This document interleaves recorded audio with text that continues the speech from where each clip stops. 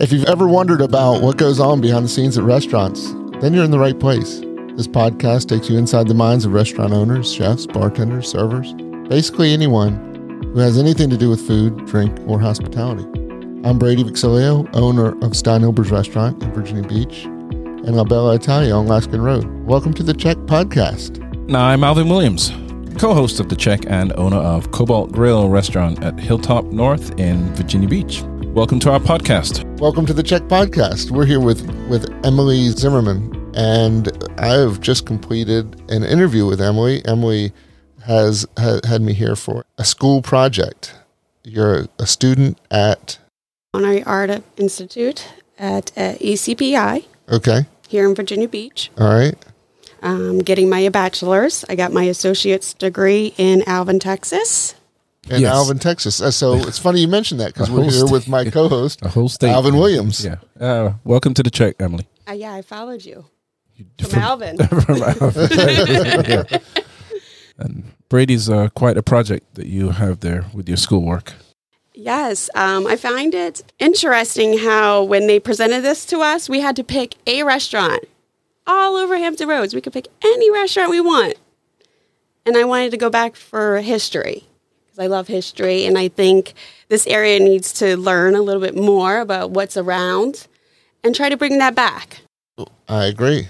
History is a good thing. I agree. You picked a great restaurant. It is probably one of the most historical restaurants in Tidewater.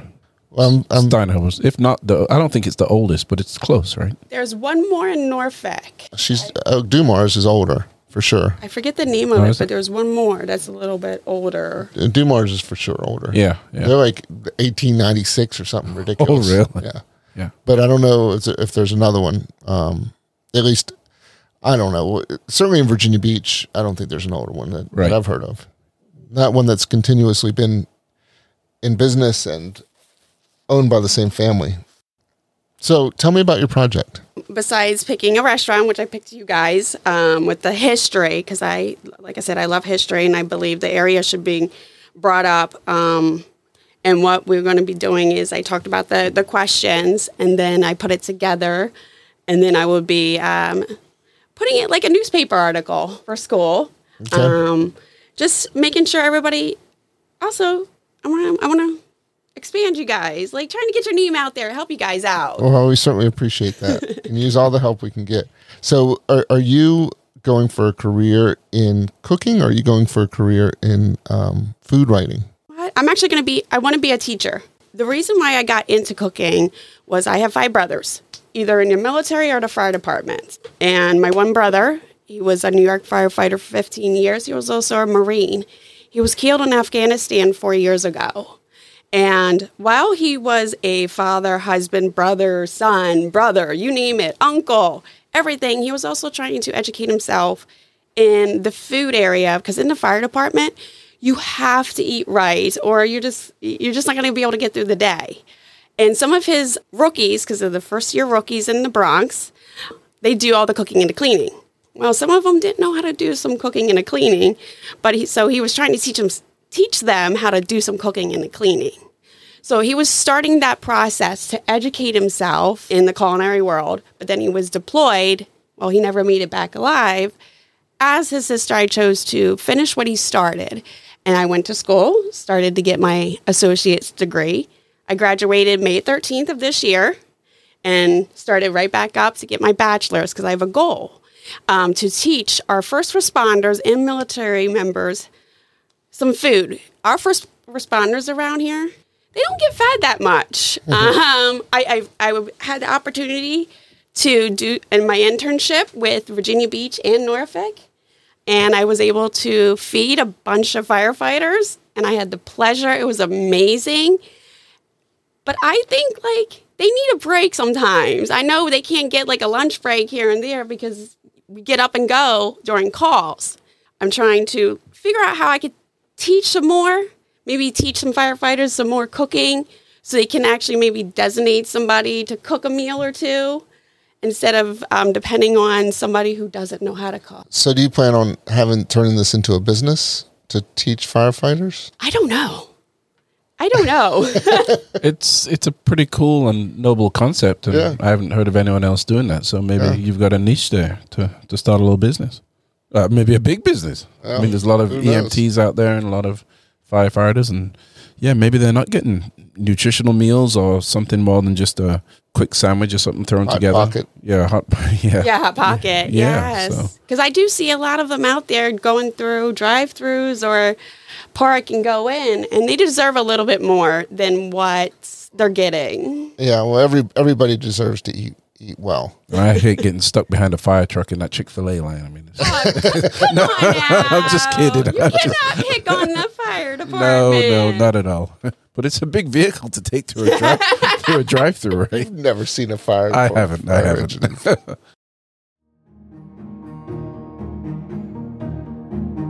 Alvin and I, as we discussed in the interview a little bit, have struggled with hiring quality help.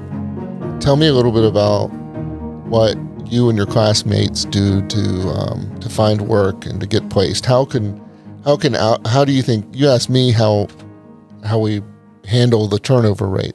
What can you tell us about that from your perspective as a student? Well, we cheat a little bit. We have career services. We have a gentleman there named Greg. I think his name is Greg Ambrose. Yes. He helps us, or helps the students try to find placement on where or what we want to do. So anybody can take that, can call up to a school and say, hey, look, I'm looking for some help. Do you have anybody? And most of the time, colleges, especially Avon Community College, yes. They called up and asked, I have a job opening. Do you have any students? And they passed on the message. So that's how sometimes you can get some labor in, is by calling around to the schools, because you never know the opportunity there. Even if somebody wants to come and learn from you, take that opportunity. What is it most of the students are looking for? Where would they like to be placed? It's up to them. Well, I mean, in talking to your classmates, is there a theme? Do they want to be at Sbarro, or do they want to be at? Is it money driven? Is it passion driven? Is it long term job focused? What is it that they're all for? There for passion. I know that they want to be able to learn and cook, especially the bakery department. I know, right? That's they bake some good stuff, but I don't think it's money. I think it's when we are learning at first, we have to learn to accept, to put our foot in the door and accept anything. Even if it's, to me, if it's $10, I got to accept that $10 because I got to step up the ladder and I got to prove to myself, hey, I can earn that $20 an hour. This is what I can do. This is how I can do it. Are your classmates, do they have restaurant experience, or do they just have an interest in cooking and decided that that's a career direction they want to go in? 50-50. Yeah. Some of them may have mom and dad restaurants that they are helping running or working, and they want to educate themselves, so they go to school to get a certification, because you can also get just a regular certification in culinary arts, or you can get associates to also help build that and expand, like I'm doing for food service management right now, because it's not just as a chef, you got to learn more than just cooking. Well, tell us a little bit. I mean, we have a wide audience who they don't all work in restaurants. Tell us a little bit about what your classes are like. What else do you learn about other than just how to fry an egg or bake a cake? Definitely math, because sometimes as a chef, you may not have a calculator and your head is a calculator. Well, what do you need math for? Well, you got to look to weigh the flour. Sometimes you got to make the recipe if you don't have the right measurements. So conversions? Yes, definitely. Culinary calculation was a big, tough one for me, because you got to literally take a normal recipe and try to make it for 36 people. Or you take that recipe that's 36 people down to 4 people. So that was a little difficult. And then what about not just culinary, but do they teach you like food service, like how to wait on tables or how to bartend or how to do the books and that kind of stuff? At the associate's level, no. At the bachelor's level, yes. I will be learning all that, from the back of house, front of house, computers, books. Food costing. And yes. Menu planning. Yes. Dishwashing. Yeah. Yes, I did that a lot at Alvin. Yeah. Not at my place. Oh, she means in Alvin, Texas, I think. Yeah. We're going to have to go there. How is Alvin, Texas? It is a very cute little town. It's in between, I would say, Houston and Galveston. The area there is amazing. Which I miss about that, Virginia Beach, Hampton Roads area, is their meat, their beef is in-house in Texas. So it's local beef, pretty much. Yeah, so and that's what I miss about it, is the freshness and the in-house, where you can get the chicken, the beef, you name it. Now, what they don't have in that Galveston, Houston area is the seafood. Seafood is amazing over here. Yeah. So what are they doing there? Is it a lot of barbecue food, or? Yes, they do a lot of barbecue or deep fried. Deep fried Twinkies, deep fried. You know what? You name it, deep fried. You'll see it at the Texas Rodeo fair that they have once a year. Wow. Excellent. Health conscious. So how long is your school program? Is it 2 years and then you do another 2 years? Is that the deal? Associates was 2 years. My bachelor's degree, since I came into, literally graduated and jumped right on in. Mm-hmm. I have a few classes that Alvin did not accept, but it's going to be about 15 months. And then usually you just go right out into the workforce, unless, like you might be starting your own niche business. Or I can go on and try to get my master's in food safety. You got to hit all the steps. So if you want to be especially if you're going to own your own place, it's really good to know. Or be all parts of it. A great chef. You gotta or know. Teacher. Mm-hmm. Or a teacher. Yeah. Because I want to make sure our first responders, even military, get fed. Well, congratulations on your success thus far, and we wish you well going forward. Thank you very much, Emmalee. It was a pleasure meeting you, and we do wish you well in your career, and I hope you have this wonderful business that just goes gangbusters. Come on now, I don't know all about that, but whatever it is, we'll see what the future holds. It doesn't have me. to be that. It just could be anything. I wish you success in your future. But it's great that your intentions are to look after these military folks and the firefighters, and that's really cool. So, congratulations! Thank you guys for having me. Thank you for being on the check. I will make sure I stop by. Yeah, and I hope your project goes well. I'm Brady. And I'm Alvin. This is The Check. Stick around after we sign off for some bonus content. I mentioned that Emmalee interviewed me right before this, so we'll add some portions of that interview to the end of the podcast. What does the restaurant do to keep the turnover rate steady and to ensure that it stays steady? A steady turnover rate, you want it steady low, and right now it's steady high. So we don't want to sustain that. I think labor is a major thing right now, and the turnover rate is awful.